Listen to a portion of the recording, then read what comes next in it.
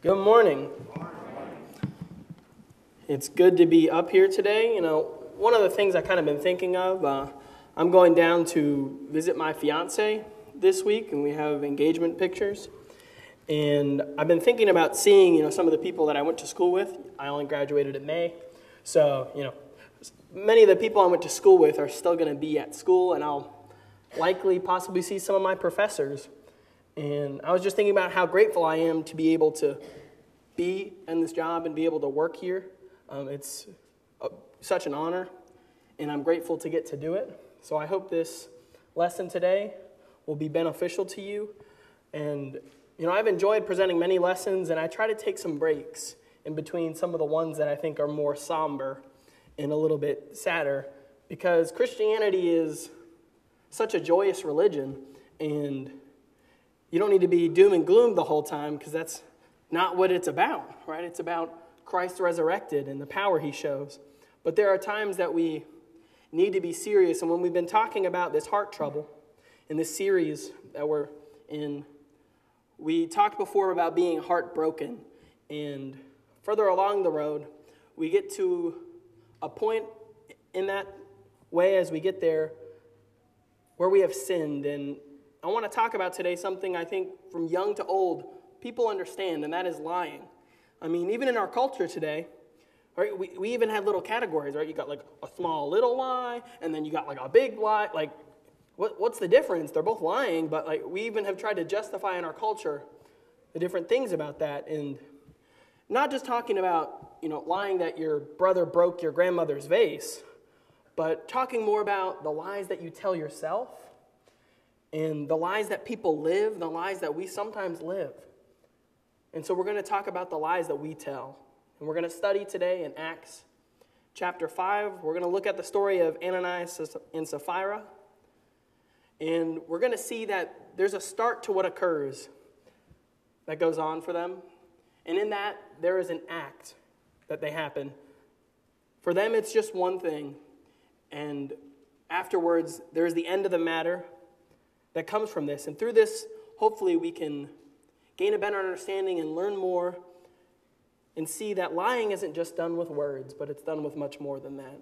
So we're going to start in verse 1, chapter 5 in Acts. But a man named Ananias, with his wife Sapphira, sold a piece of property.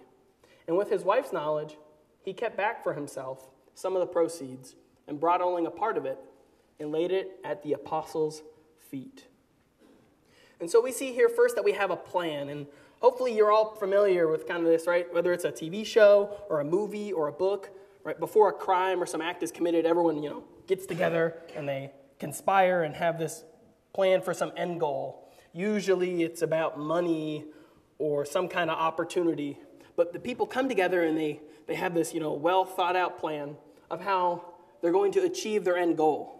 And for Ananias and Sapphira, Ananias says, how about we go and sell this property and we give the money at their feet and claim that we are selling all of it. As we will see in the passage, they really didn't sell it for the price that they give to the apostles. They kept it back for themselves. But when you think about what's going on in the text, it makes a little bit more sense when you look at Acts chapter 4 and the ending there. And there's a man named Joseph, a Levite from Cyprus. And if you're looking at the passage, you might remember him because he's known as a different name. You probably know him as Barnabas, the son of encouragement, as this name means. And he's given that because of what he was doing.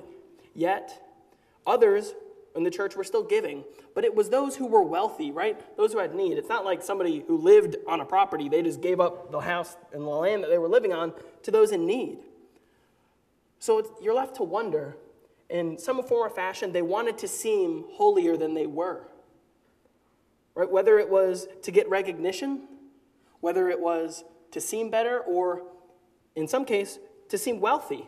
Right, you think about this, only the wealthy have the ability to give away more land than they need, right? If you're not wealthy, if you're poor, you probably don't have much more than the land or the house that you live in. Yet some of these people were selling massive lots to help the needy. And so we see that regardless of what's going on and how they feel and what they want, the plan is simple. That they want to be shown as faithful followers of God, even though they were not. And I think of the words of James in chapter 1, verses 14 and 15, Jesus' brother, when he says, "But each person is tempted when he is lured by his own desire. Then desire, when it has conceived, gives birth to sin. And sin, when it is fully grown, brings forth death." So we see the desire that they had, right? It was to be seen as good people, faithful people. And, the desire to be a righteous person isn't a bad one, right? We should all want to be good. But the question is the desire to be good and being seen by people. I mean, we all know Matthew 5:16, right? Do your good works and deeds so everyone around you can glorify you. No, that's not what Matthew 5:16 says. Right? Matthew 5:16 says, do your good deeds or do your good works to glorify or honor your Father who is in heaven. It's not about being seen by man that we should do things, but to glorify God. And so the question is, what is your motive? What is your motive for being here? What is your motive for living for Christ and following him? And why do you do what you do about every little thing? From the smallest to the biggest. What is your motive behind this? What do you desire? Do you desire just to feel good inside about the end of salvation? Do you desire for people to think you're righteous or more righteous than you are? Or is it that you desire to do his will? Because I hope in some fashion we're as close as we can be to the last one. I know we're not perfect. I know that we make mistakes and we fail. But as much as we can, we need to strive to be wanting to do his will. And if we think that we can't fall, that we can't sin and be put away from God, then we are also lying to ourselves. Because God has given us the opportunity through his Son, but we have to serve him and live for him. But the problem arises even before they had the act of lying. And it starts with some sort of lie in themselves. Maybe it was a fact that they lied to themselves and tricked themselves into thinking it's okay to be doing good works, to be seen by people, right? We're still doing good works. We're still being good people. That's good, right? We're trying to do good, but we also, we want to look better. We want people to know that we're wealthy. Or maybe it was the lie of the fact that they could get what they wanted quicker and easier just by sinning. And I think that's more so where we are today and what we can relate to when we think about life and what we're doing. And we have this question in our mind, how do I get to where I want to be? Sadly, most of the time, the quickest and easiest way is to sin, especially in the world today. And we can lie to ourselves by thinking that's a good idea, but also lie to ourselves that living in sin and living a sinful life is something that is good for us, because it's not. I know too many people today that have convinced themselves that it's worth the momentary happiness of this life, the happiness of self, to live a sinful life, and to do so because they got to make it worth it in the time that they have on this earth. But another lie that is told to us from Satan in the world is that you can't really be happy as a Christian. That real happiness is doing whatever you truly want to do. You don't need to be some grump who's sad and just sits inside and doesn't associate with people. No, I'm not talking about like being a monk and being kept away from everybody. But Christianity, you can still have so much joy and so much happiness, but you have to give up some things, right? You have to concede your desires that will lead to sin. And you have to be willing to live a life for him instead of us. We cannot let Satan con ourselves into thinking that we do not need God and we do not need to live faithfully for him. But next comes the act, and we start with Ananias here in verse 3. But Peter said to Ananias, "Why has Satan filled your heart to lie to the Holy Spirit and to keep back for yourself part of the proceeds of the land? While it remained unsold, did it not remain your own? And after it was sold, was it not at your own disposal? Why is it that you have contrived this deed in your heart? You have not lied to man, but to God." When Ananias heard these words, he fell down and breathed his last. And great fear came upon all who heard of it. The young man rose and wrapped him up and carried him out and buried him. So we see first Ananias' lie. And what I really find interesting is Ananias doesn't talk once in this whole text. Now, part of that is definitely because after the words were spoken to him, he died. So there was a pretty quick exchange of when he heard them and when he passed. But I think there's some emphasis in the text here. Right? Ananias lied without even saying a word in the text. Now, obviously, there had to be some kind of discourse, like between his wife or something like that. But I think it really shows on his actions. I know we're all familiar, with the phrase of, technically I didn't lie. You said not to do this, but technically, we know about those technicalities. I mean, as a kid, I tried to do that. I didn't get anywhere with it. But I think in the digital age today, so often we can hide behind words that don't seem real because we're not speaking them or don't really mean what they're supposed to do. Like, technically, they mean what they say, but in reality, it's not really there. And too often, right, our words cover up awful actions, right? We lie and we try to say things to cover up the wrongdoings that we've done, to hide the mistakes that we've made. And while words can be fabricated, actions are more telling, right? How you act is how you act. Now, maybe we perceive it in a certain manner, but in general, our actions show. And usually these actions are done for self-preservation, right? You don't want your grandmother to know you're the one who broke the vase. You don't want to get in trouble for something. But even in Jesus' time, we had people that were putting themselves first, just like they are today. But the question is, with that, we've all messed up, right? We've all had issues that haunt us, things that we feel guilty about. But as we've talked about, God forgets our sins. They're cleansed away through Christ. And instead of letting the past haunt you,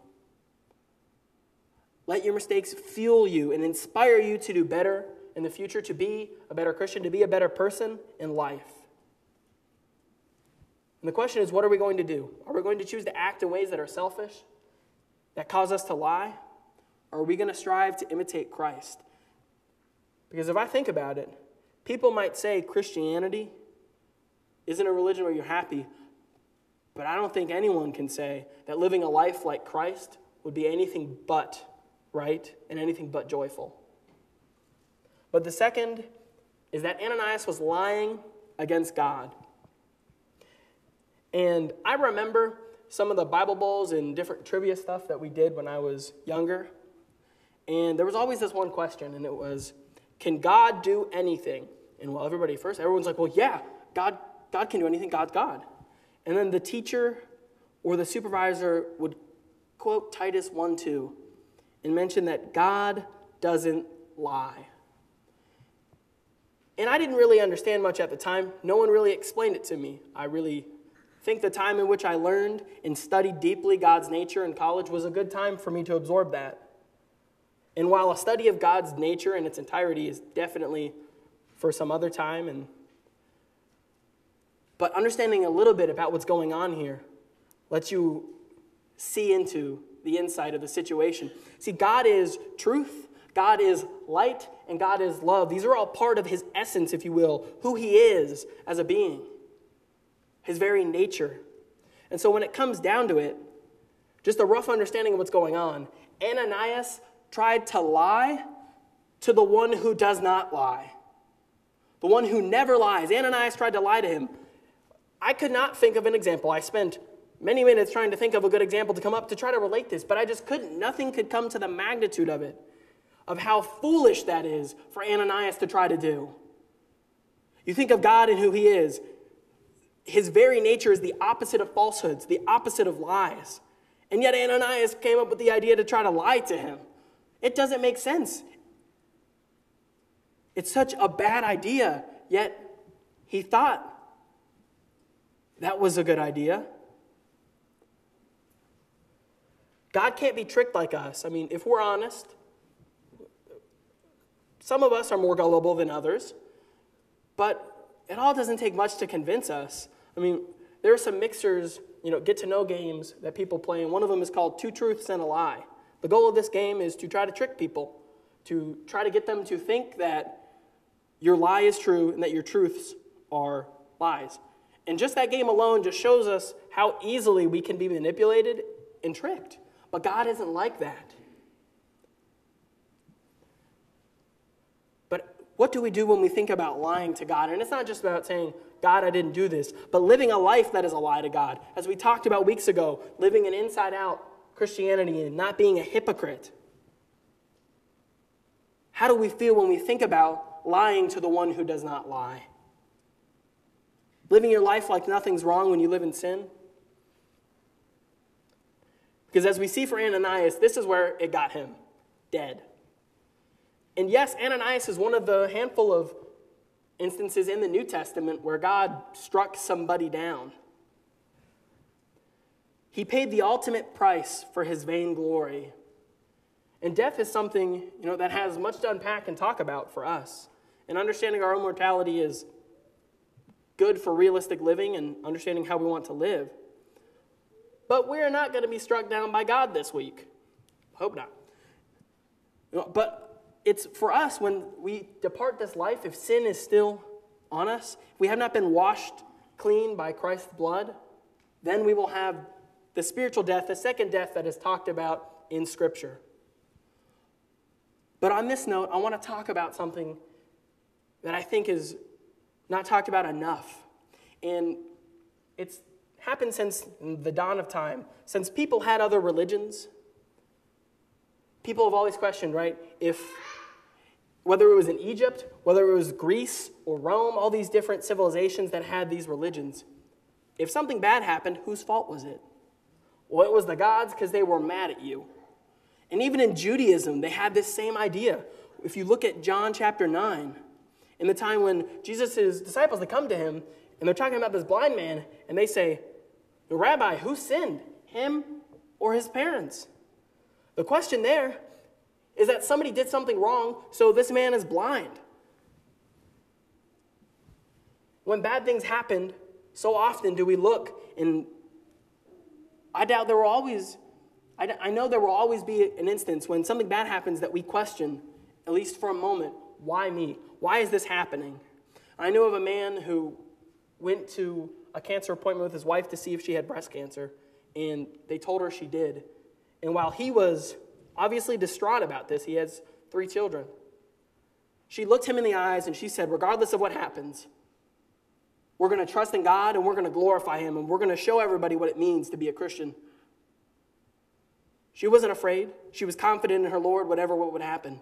But Jesus says in the next verse in John 9:3 that it wasn't because somebody sinned that God did this, because God didn't do this to him, but that God was going to use it for his glory.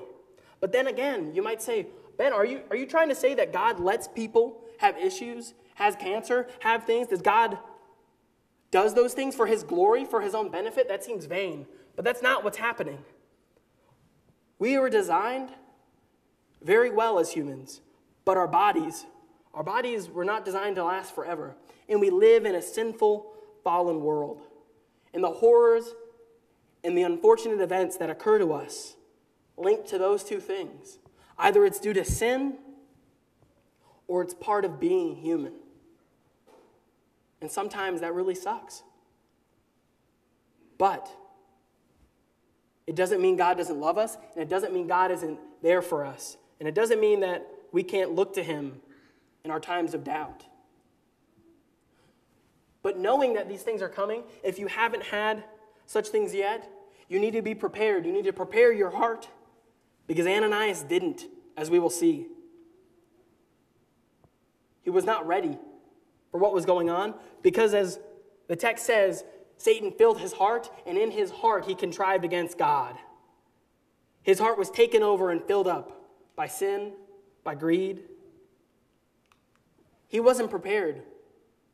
But we need to be prepared to combat the doubts, to combat the lies that God is going against us, that he is doing this because he does not love us,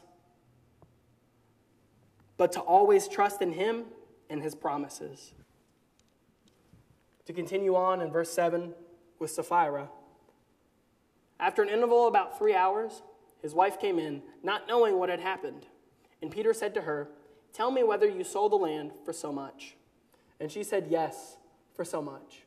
But Peter said to her, "How is it that you have agreed together to test the Spirit of the Lord? Behold, the feet of those who have buried your husband are at the door, and they will carry you out." Immediately she fell down at his feet and breathed her last.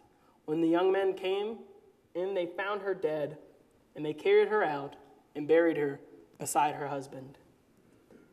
And I know we can go through part of the things, but I want to start with not repeating exactly what has happened to Ananias, but start with Sapphira's lie. And this is important to note, I think, because you have to remember where she started just a couple verses earlier, right? The text says that he decided to do this, and he went with her knowledge. So she knew exactly what her husband was doing. She knew what he was going to do. And you might be thinking, whoa, I know I interact with people. I know people that are sinful. What does that mean for me? Well, at least for Sapphira, she should have spoken up. Obviously, at least for her, she didn't find any problem with what her husband did, or else she would have said something. Most likely, But she didn't voice any concerns. She didn't voice any problems and be like, hey, you probably shouldn't go lie about this. Seems like it was a good deal for the both of them, right? They were both going to benefit if it worked out.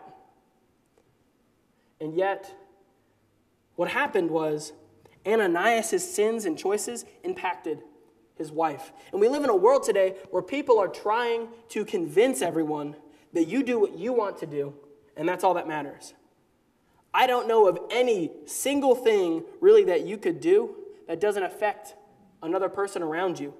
If you don't pay attention when you're driving, what's going to happen? You're going to hit something or someone. If you don't do anything of the things like go to work, right? If you don't go to work, you're not going to get paid. And if you don't get paid, how are you supposed to pay for your house, pay for your car, insurance, so on and so forth, right? Decisions that you make impact more than just you, even if people try to convince you otherwise. And so while Sapphira was an onlooker and was able to, stand there while her husband did that with the knowledge of it, because of what her husband did, she was drawn in down the same dark path that he went down. And from it, she was led to lie to God as well, and she paid the same cost that he did. Too often, I think we forget about how our sins affect others instead of just affecting us. I hope and pray that none of us desire for our loved ones to fall away. But if we choose to condone sin, to commit sin and live a sinful life, it will affect those around us. I know of people that have fallen away who have left the church because they couldn't handle the thought of their child or grandchild committing sin and going to hell for what they were doing. So their sins led even more people away. Our sins hurt the people around us. And we need to understand that. Ananias took his wife down with him. But they both had an opportunity, a chance to get out of it. She wasn't doomed just because she was married to him or just because she saw these things. But rather, she had a choice. And so did Ananias. They were given clear opportunities by Peter to get out, right? They had the opportunities to admit that they were lying, to admit that they were wrong, but they chose to go with it. And what for? Some vain pleasure and desire? Peter even mentions how dumb this was. He says, you could have literally just told me this was the money you gave from your property, and you would have been fine. barely any just words of a difference for them, and yet they chose to go along with it for the hope of maybe it would give them something more. I don't know. But for people today, when we're thinking about what's going on in life, I think of 1 Corinthians 10:13. There has not been a trial that has not overtaken you, that has not been faced by others. But with that trial, God will provide a way out. They had opportunities to get out, and we will have opportunities too. To show God to other people and to say no to sin. And you might say, well, Ben, it's easier said than done. I think, honestly, it's probably always easier said than done. But it's as simple as saying no. Is it hard at times in the moment to say no? Yes. But it's still the very same word to say. But also we see in this text, that they weren't called to give all that they had, right? They wanted to sell this land and to give all the money to look good, even though they kept the money back. What's happening here, God isn't calling them at the time, and he isn't calling us to give every single penny of what we have. It's not to be to where you give all your money, you don't have any retirement, you don't have any savings, and you can't pay your bills. That's not what this is about. Right? Those who were financially stable and had the ability to sell their land did, to the benefit of the people who needed it. But we're also not supposed to be so stingy to where our giving is inconsequential. Because our giving is part of our worship to God, and it's to be with a cheerful heart and to be intentional that we give it to him because we know we want to help the work of the church, the work of his kingdom. And even with that opportunity, they chose to give it away. But we still have that opportunity until the day we breathe our last breath. That's not saying to live some vain life and at the last minute you turn back. But to understand that the sins that we commit, the issues that we live, and the problems that we have are pushed away and are taken care of because of Christ. But the question comes is, what will you do in the end? And ending with verses 11 and 12, and great fear came upon the whole church and upon all who heard these things. And now many signs and wonders were regularly done among the people by the hands of the apostles. And they were all together in Solomon's portico. I want to talk about the fear that is discussed here, because to me it's like eerily similar to what we read in the Old Testament. If you start thinking of passages, hopefully you'll come up with a few. I'll give you a few here. In Numbers 16, maybe you recall what's usually called Korah's rebellion in the text. A group of Israelites decided to go against Moses and Aaron and defy him. And the result of this was the earth, as some texts say, the earth opened up or swallowed up a bunch of people. And then the rest of the people were burned to death. And that struck fear in a lot of people. I mean, you think of just walking around camp and then there's a hole in the ground and a bunch of people that you're related to just get sucked down into it. That would be very frightening. Or you think about Nadab and Abihu, right? The sons of Aaron who gave improper fire and they were burned to death. I mean, if that doesn't scare you to try to make sure you're doing proper worship as an Israelite at the time, I think it would. Or, the story of the man who touched the ark when it fell off and he died. So many of these stories, but I also think of Exodus 18, where a similar wording is even used, or 19, sorry, Exodus 19, where God descends on Mount Sinai and there's thunder and lightning and smoke, and it says the whole camp trembled before God because they were afraid. But it seems like fear wasn't always that successful, because you also think of the Israelites as the people who continually messed up, who continually turned away from God. Even though that fear gripped Israel so often, they needed something more. And in 1 John 4:18, we read 1 John 4:19 last week, the verse that says, he loved because he loved us. The verse before that says, there is no fear in love, but perfect love drives out fear, because fear has to do with punishment. The one who fears punishment has not been perfected in love. The fear of God, as the Proverbs writer says, is the beginning to knowledge. But that's not hopefully where we should stay.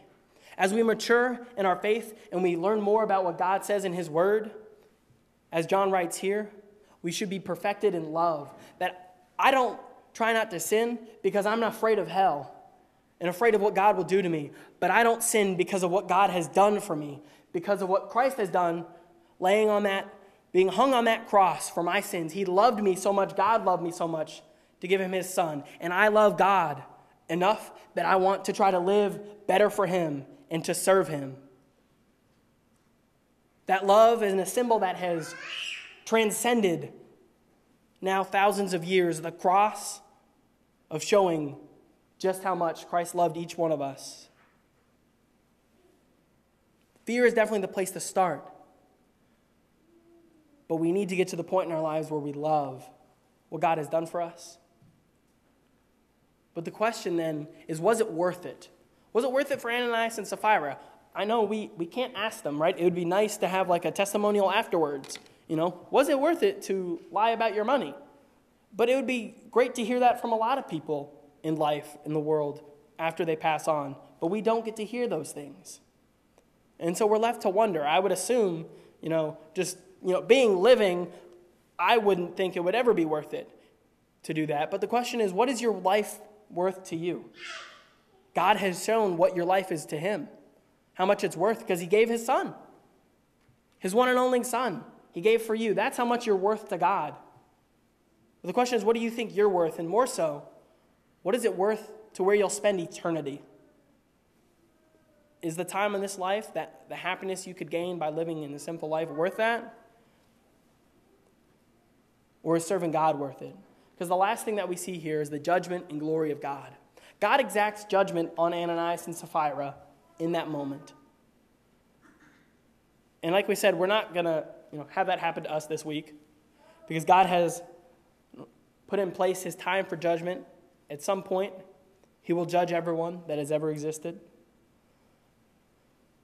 But in the judgment that we see in this text, there's still an element of good that we saw in verse 12.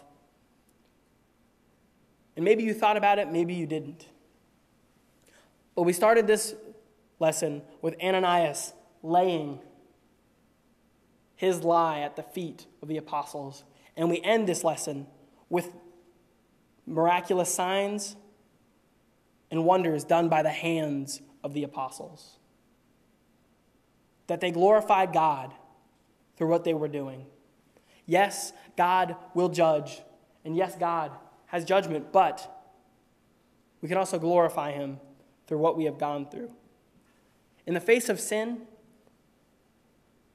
in the choice of doing wrong, what will you choose? It all starts with what you desire, right? At the start of the matter, what do we want in our hearts? Do we want to serve ourselves, or do we want to serve others? And from there, it is about how you act. And at some point in life, there will be the end and the judgment time. The question is, where will you be? What side will you be on? And do you want to live a life of lies? Or do you want to follow the one who is and from which truth comes from? I want to end with James 1, 16 and 18. Do not be deceived, my beloved brothers. Every good gift and every perfect gift is from above, coming down from the Father of lights, with whom there is no variation or shadow due to change. Of his own will he brought us forth by the word of truth, that we should be a kind of first fruits of his creatures. Are we going to live up to the word of truth that we were brought forth in, or are we going to succumb to the lies that we want to tell? We have an opportunity, just as Ananias and Sapphira did. And this opportunity is always open for those that need prayers, who need encouragement or repentance, and for those that have not had the opportunity to wash away their sins. If you need anything, let us know. Please just let us know as we come now and stand and sing.